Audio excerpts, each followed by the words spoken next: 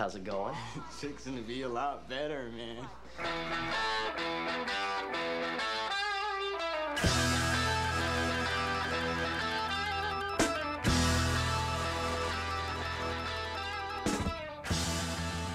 Welcome back to Dazed and Confused 33 and a Third. I'm Jarf, and I'm so excited we're here. We're at track 33, and our guest this week is the co-host of Time Bandits Minute, Curtis Blaze. Welcome, Curtis. I'm so glad to be on the show. I was really looking forward to it for all this time. That's awesome to hear. We are happy to have you, and it is a super special episode as our final track. But just as a programming note, listeners, don't delete this show from your podcast feed. Don't delete it yet, because we've got some awesome bonus tracks already planned, and they're going to start coming out after this. There'll be more details about that at the end of the show, but we wanted to really celebrate this last track, but we're going to do some extra episodes on other Linklater films and, continue the discussions that we started here. So more in store for you there, but first we've got to cover Slow Ride. And this track starts with Mitch trying to sneak back into his bedroom. It goes through Wooderson, Pink, Simone, and Slater, speeding down the early morning highway, and right through the end credits. So I know that you, Curtis, were in particular excited to talk about the credits. So I'm very curious to hear what that is about. But let's start with the song, because you posed a very interesting question, which is a little bit of a different way of looking at how the song is used. And you suggested the hypothetical: if this movie was made in 76, how would they have approached the soundtrack differently? So just taking it as a one-to-one for Slow Ride, and if they were making it in 76 and just drawing from contemporary music rather than having the benefit of hindsight, what song might they have used in place of Slow Ride? And just to give it some context, I thought I would just give you the top 10 singles from Billboard Magazine's Top 100 for 1976. So 10. A Fifth of Beethoven by Walter Murphy and the Big Apple Band. So, already coming in hot. 9, Love is Alive, Gary Wright. 8, 50 Ways to Leave Your Lover, Paul Simon, solid. 7, Love Machine, The Miracles. 6, Kiss and Say Goodbye, The Manhattans. 5, Play That Funky Music, Wild Cherry. 4, December 1963, or as I think what everyone thinks of it as, Oh What a Night by the Four Seasons. 3, Disco Lady, Johnny Taylor. Maybe I would know that if I heard it, but I don't recognize that. 2, Don't Go Breaking My Heart, aka the perennial karaoke song by Elton John and Kiki D. And number 1, Silly Love Songs by Wings. So you don't have to limit yourself to just that top 10, because for context, Slow Ride is 85 on the list. So I kind of figured any big song from 76 was fair game. Maybe for the way that you were thinking about it, something maybe that at least ranked higher than Slow Ride. But what do you think would play over these last minutes in the credits in your scenario? Boy, it just makes you wonder about the whole tone of the movie. Looking at the top albums of 1976, Slow Ride is right in the pocket of that sort of like popular rock songs that have persisted through time to be a song we all remember. Yep. If they were actually picking it as they were making the movie, if they're making this movie in 1976, man, I don't think any of these top songs would have even made it. Even the top 100 songs would have made it. I think they would have hired someone. I think they would have hired someone to just write some songs as they did in the 70s, and there would be and maybe there would be some song that made it through the ages, like Moving in Stereo did for Fast Times at Ridgemont High. that got popular because of the movie, but I don't think we would know any of the songs at this point. The one to me off this list, off the top 100 of Billboard for 1976, would be, obviously to me, a dramatic pause. Where is it? Love Hurts. I think Love Hurts would make this soundtrack and possibly be this credit song. Just because it's got that kind of slow rock groove thing happening. Well, it was used earlier in the film. Okay. So you're on the mark there. But when I was thinking of Dreamweaver for the final moment, yes, Dreamweaver was that was my number 2, because I was trying to think of something more up tempo. Yeah. To try to get a closer match to what they're looking for vibe wise. So with you on Dreamweaver, my number 1 was Play That Funky Music. I think that has closer to the right beat. Well, that's kind of the thing, isn't it? When you look at other movies from the time period, like popular movies from 1976, hard to think of some, but in that time, in that era, you had Smokey and the Bandit, right? Which, just stay with me here. When you look at that soundtrack, they had like some sort of country disco. Like everything was a disco fusion back then. Yes. It was sort of country disco. It was disco rock. It was light listening disco. So, yeah, that song I think would have made it. Possibly some other ones too. Things that were popular at the time. Afternoon Delight. Right. Because it's kind of about making love, and it's kind of a slow ride kind of song. Yeah, just like Slow Ride. Yeah. Yeah. I had one last one that's a nightmare scenario. Oh my God, go! That was "Time of Your Life" by Paul Anka. Oh, interesting. Yes, I bet in 1976 they would have totally made a literal song like that happen. Yes, and I could imagine them doing that, especially the part in the credits where they have the little American Graffiti-esque, you get to see a little snippet of the character again. Yeah. And I think that with Time of Your Life over top of it would be just like the antithesis of what Linklater wanted out of the tone of this movie. And it would just be like a saccharine tearjerker. So, yeah, that's why that was my nightmare scenario. Yeah, well, he had 15 minutes. He had 15 years. 15 years? Is that right? No, he had 17 years to figure out what the good songs were that everyone remembered listening to. Yes, yeah. And also, in 1976, teenagers were totally listening to A Fifth of Beethoven and Take It to the Limit and lots of Eagles and I Write the Songs by Barry Manilow, but they wanted to remember themselves being cool and just listening to Slow Ride. Yeah. So you said that you wanted to talk about the credits. Well, it isn't that I wanted to talk about the credits necessarily. It's that the credits give you the opportunity to kind of talk about the whole movie. Gotcha. You know what I mean? Was there a moment in this scene that spoke to you? Well, okay. Yes, for sure. It was, and let me just look up his name here.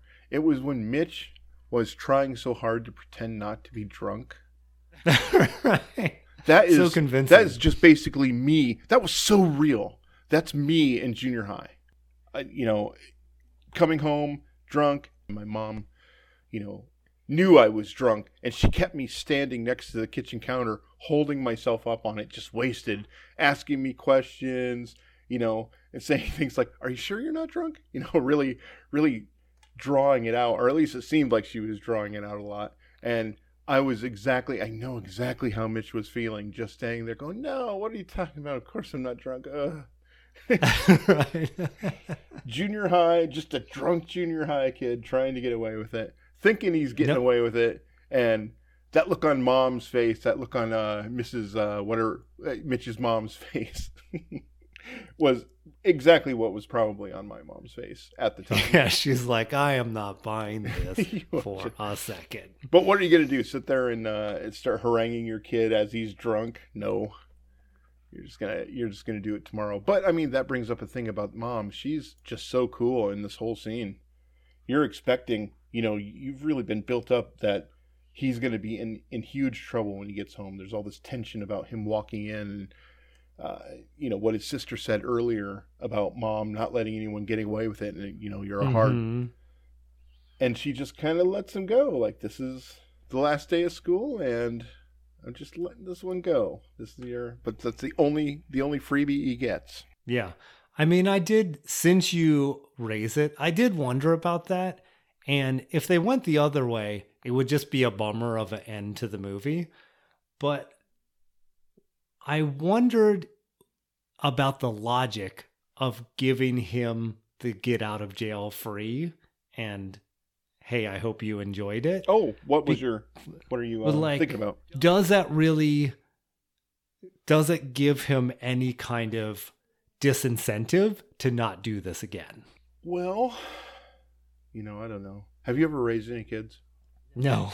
So, once you have I'm on my second high schooler now. Once they get to middle school, if you try to keep the clamp down really hard, all you're going to be doing is pushing them away. Mm-hmm. So, her logic of this is your one time, I feel like that's a pretty good strategy, actually, because then the next time she has license and he knows it, we've discussed this is your one time. The next time he knows he's already used his one time. And so it's kind of okay for him to get in trouble at that point. If you see what I'm saying, like he would be less, this isn't fair, because she has been fair. Right. Yeah, that makes sense. I think it's a good strategy. It's not a disincentive, but I mean, if all you're going to do is just smack them around every time they do something wrong, then all you're doing is creating someone that's afraid of you, that just wants to get away.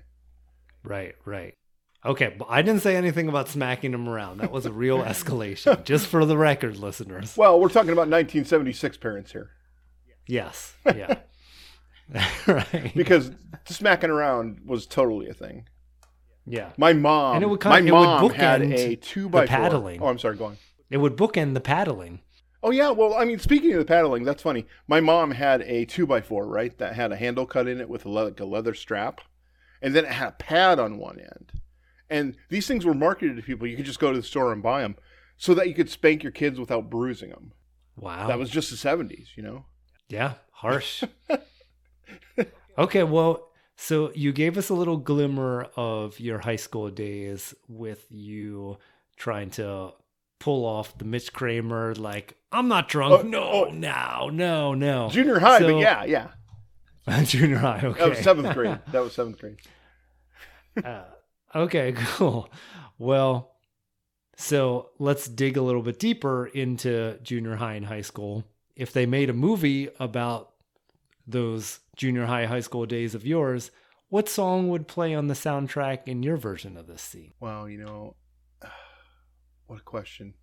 What would it be? My problem is that I was a nerd that liked so many different pieces of music. Like, if it was about my life in 7th grade, it would be like the Indiana Jones soundtrack and the Temple of Doom soundtrack. But if it was about all of us, like collectively as we were.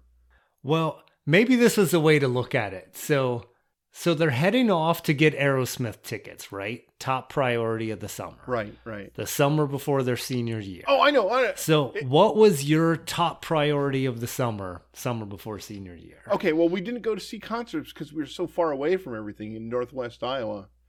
Okay. I think the song that we would close the movie on about my life in high school would be Oh Yeah by The Color Yellow. Is that the one from Secret of My Success that's like boom chung chicka chicka? Yes, that one. Oh, nice. that was everybody's song. It was Ferris Bueller and Secret of My Success and a bunch of other movies too. And it was just like all the time, everywhere. And it was really cool, but no one really, listened to it, or it didn't come on the radio a bunch. It just, everyone had a cassette recording of it that they would just play once in a while when they felt like it. Yeah, that's funny. I felt like it was so ubiquitous in movies, but I don't remember hearing it on the radio. But it was just like you hear that song and like something cool and maybe a little bit naughty is about to happen. Or really kind of any of those Gen X high school songs, like Don't Forget About Me. I mean, I guess I'm literally thinking about songs that ended movies about Gen X kids, but, Hold Me Now by that, I don't know, by that one 80s band. Thompson Twins? Just kind of one of those, I think tonally it'd just be one of those 80s songs that are kind of meaningful and, not completely rock, and it would just end the movie that way. Mm-hmm. That would be the movie about us in my town. Nice. Well, let's talk a little bit about the fashion. And it doesn't have to just be limited to this track, just movie overall. Which character's fashion stood out to you the most and why? It doesn't have to be in a good way, it could be in a bad way. Oh, wow. Pink's, well, God, I don't know. Okay, as a young adult, how Pink dressed, that was me. Blue jeans and button-up shirt, long sleeve but rolled up. Couple of buttons undone on top and bottom. Just kind of very casual and kind of big and loose. But it was the 90s. It was sort of grungy, but that was, not what people were wearing that were not wearing flannel. Kind of. Mm-hmm. Back in the 70s, I mean, I literally had Pentago's Kiss shirt with the iron-on, Kiss Destroyer album cover. I literally owned that shirt. So that really stood out to me when I saw it. That was in that, in that time period when we would all order our iron-on patches to put on our shirt, or Mom would do it for us. And it would last 2 washings. Right. It's a good look, though. It gives them more texture. Yeah, but it's, as far as identifying, definitely how Pink dressed. That most of my adult life, that's kind of how I dressed. Jeans and a loose button-up shirt. So I immediately felt an affinity for him. Plus, I kind of had long hair, Oh, cool. Yeah. That's 100% Pink. What about you? What were you... have you answered this question 143 times so far? So I've answered it a couple of times, and then I've also had to come back and defend my position because one of the things that I said that I liked early on was Don's overalls. And then that happened to be something that some guests picked out as what they didn't like. Like, what's up with the overalls? So, yes, I stand by my position. I like those country bumpkin touches. And I also like Parker Posey's flared jeans with the rainbow fabric insert. Nice. Those are really fly too. Those are great. I love those. But wow, really, the bib overall thing, that was such a 90s girl thing. Even in I mean, have one strap undone.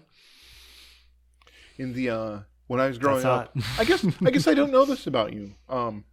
Jarv, what period of time did you grow up in? The 80s. In the 80s, okay. Wow, so you're a kid in the 80s or you're a teenager in the 80s? Teenager in the 80s. Oh, okay, so we're both kind of from the same time period. Yep. Huh. In my town, the bib overall thing was kind of a country guy thing, and not like the cool, fashionable urban cowboy thing, but like the people who come to school kind of smelling like poop because they just got done doing chores and had to get right on the school bus. Yeah. That was literally like what those guys were. That's valid.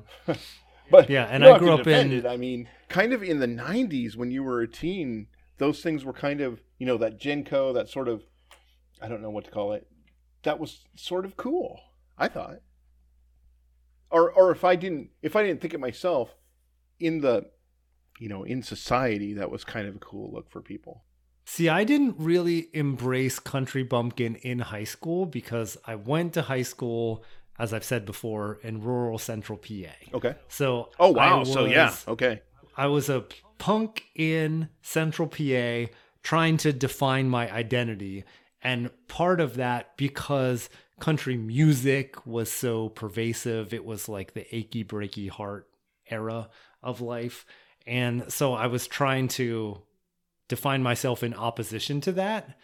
And it wasn't until later, like after I graduated, after I went to college and moved to Philadelphia with my now wife, and now living in the city, far from the country, far from central PA, but still a country bumpkin at heart, I found that I was kind of seeking out that kind of country vibe. So I volunteered at a community garden, teaching kids to grow vegetables, and we would take long walks in the park. And so, and just more and more, I found, okay, I like to live near the city, and I'd like to have that access to culture, but I still really like being outdoors and digging my hands in the dirt. And so that was around the time that I was like, you know what? These Dawn overalls, they just feel right. That's awesome. I don't know why you had to defend that. That's perfect. Well, I think that I was starting to ask, we talked about some different versions for Slow Ride. How do you feel like Slow Ride works for this final scene and as the credits roll? Well, it's pretty much perfect for this movie for sure. It was, they're going down the road.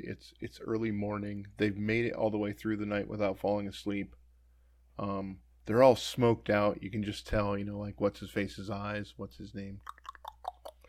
Slater's eyes. They're just smoked out. Every little bit is just gross, and it's morning, and they're just driving, and they don't really have a place to go, and they're probably having a conversation about, where they're going to find breakfast at this time of morning so that they can just stop drinking and stop smoking and just get something to eat and chill out. And it's just a super casual song to fade out on, which is, different than American Graffiti, where the last thing you saw was an overhead shot. You actually get to go in intimately with the characters and watch them just smiling and having enjoyed a great night, and it just fades out. I don't really have good words for it, but the way it does that fade out to that song is just, it just says everything about that moment. Yeah. I think it's the most perfectly placed song in the movie, actually. Like when I think of the movie, that fade out is the moment that I think of. Ooh, now that is a tough question, because you've got the needle drop of Sweet Emotion to start things off. I know. And then you've got Why Can't We Be Friends? I think it's because, as a junior high and as a high schooler, as part of the car thing in our life, we used to just sneak out of our houses, at night and just leave and go cruising and go get in. I mean, we had so many nights just like this. In fact, this exact night is basically the same night that my class had as eighth graders when we got out of eighth grade. When we got out of junior high, we had this, rager that started at someone's farm, and then we got some illicit kegs and took them out to this camping place, out in the middle of the woods, and we had a bunch of kegs out there, and we just kind of, dodged cops and drove around and got drunk and everything. It was probably like the defining party of the people in my grade, of the people that were my age in this town, that eighth grade party. That's probably what you'd center the movie around. Yeah, it'd be right. It'd be a party. It'd be a story about eighth graders. Mm-hmm. Yeah, that's your Moon Tower. Yeah, exactly. Yep. I dig that. And as you talk about driving around, so Central PA, we didn't really have anywhere to go, so we would just drive around just to drive. Yeah. And so my version of this song would be Running Down a Dream by Tom Petty. Because I used to just put in that cassette and just drive around till I got lost and then find my way home again. Yeah, that is kind of perfect. Yeah. Wow, Running Down a Dream would be another great way to end this movie if it were time period specific. Right. Man, that would be a little bit too late for the story of my life, but wow, that makes me jealous that I'm not a little bit younger, so that could be the song. No, but that thing where you are a teenager and you don't really have rules, you're not really getting in trouble anymore for coming home late. So now the challenge isn't trying to avoid getting in trouble with your parents, it's trying to avoid getting in trouble with your friends. Because if you fell asleep before sunrise, you were lame. And so now your answer... You know what my friends in high school used to say? So if someone either was like, hey, I don't want to drink anymore, or like, hey, I'm kind of tired, can we go home, or I'm just done, they would say, you know what your problem is, man? You got no arms. You can't hang. Okay. I don't know that anyone ever really like tried to get out of it. I think it was just everyone just always kept going all the time. Yeah. I guess we were a bit softer. No, it's not really about softer because, I mean, we did some dangerous stuff. We got some alcohol poisoning. I'm quite sure there were many times I personally had alcohol poisoning and just happened to live because nobody recognized it, as like we need to go to the hospital. And I'm not just talking about me. I mean, just lots of people. That was just a thing. And you would just keep overdoing it. You would just keep overdoing it and overdoing it and overdoing it. I wanted to circle back to one thing really quickly, even though the moment has passed. You mentioned the overhead shot. Oh, sure. Yeah. And the overhead shot in this track, when they are just, looking down at the car, that was Linklater's first helicopter shot. That shot made me so nostalgic for all of the movies from 1976. I don't know if he did that on purpose or what, but every car chase movie that you had, all of the Burt Reynolds movies and all of the Gumball 2000, all of those car racing movies, they had the helicopter shot, right, of the thing happening, Vanishing Point, all of them. And it was always a little shaky. You're using a long lens from high up, and it's a little shaky. And they had that same thing going on with this, and it was just like instant flood of nostalgia. Like when we get done talking tonight, I'm probably going to go watch one of those movies. Nice. Scary Mary and whatever with the explosion at the end where they hit the railroad, all that stuff. But that shot in particular just really was like, oh, I'm so glad I got this. It was something about it just really made it seem like a 70s movie. Well, it seems like we got you on the right track, man. Yeah. Well, okay. Now, I want to give you time to plug what you're working on, but listeners, as I promised, a little bit more about the bonus tracks. So what we're going to do is we're going to do one per episode tracks looking at some handpicked other Linklater films that either thematically tie into Dazed and Confused or offer an interesting comparison. And so we're going to kick that off with what's been called the spiritual sequel to Dazed and Confused, Everybody Wants Some. And that's going to be with returning guest James Anderson. So those are going to be monthly episodes in your feed, the first Friday of the month, starting February 2/3/23. So once again, don't delete us. Stay tuned for that. They're going to be real fun conversations. And I just wanted to thank everybody for listening to the show. It's been so fun. I really enjoyed talking to all the guests and hearing just their different high school hijinks. Curtis, you're definitely no exception. And it's just been a blast. So thanks again. And Curtis, why don't you tell our listeners, where they can find you online, and if you wanted to tell a little bit more about your podcast. The podcasts are mainly Movies by Minute style podcasts because I love talking about movies for a long time, for every single minute. The one I'm really proud of, the one I love the most, that we're almost finished with. We're actually almost finished with both. We're like in the home stretch of recording them all. Is the Better Off Dead Minute, with my friend Jason. I love that one. Also, Time Bandits Minute. We are wrapping up. We've had some real heavy hitter guests, and it's been fun to talk to all of them. And then, I don't know, the third thing is if you're very specifically interested in a very specific geographic part of the country in northwest Iowa, half of one county, check me out at thesacnews.com. Something for everybody. It's been so fun being on, Darth. Thanks. Well, thanks for joining us. Yeah, this has been awesome. Not to worry, there's a new fiesta in the making. Join us at the Moon Tower, our Facebook listeners group. Until next time, just keep living, man. LIVIN. The Scavengers Network. Creator-driven. Community-focused. Treasured content.